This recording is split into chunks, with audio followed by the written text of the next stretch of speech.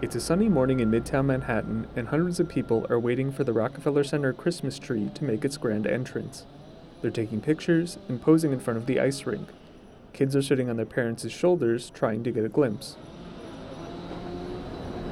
This year's Christmas tree is a stark contrast to last year's, which Twitter users called sad and likened to the one from A Charlie Brown Christmas.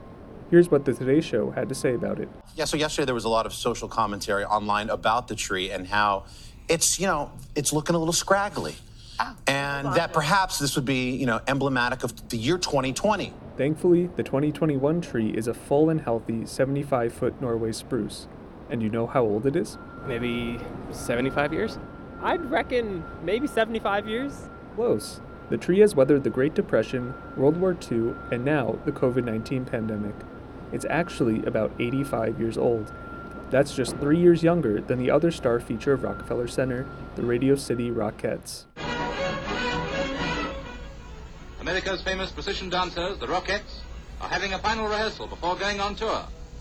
So gather round. Today was the first Saturday of the season with multiple performances of the famous Radio City Christmas Spectacular, but ticket holders for the 11 o'clock show were disappointed to find out that it was canceled at the last minute. New Jersey resident Amira Moriale was one of those unlucky guests. Well, it's my little sister's 9th birthday. We were coming for the 11 o'clock show, got up bright and early, and it's canceled. No reasoning, no email, and now we're kind of disappointed trying to scramble, find something to do. Despite the situation at Radio City, spirits were high and tourists were happy to be back in New York as the holiday season approaches.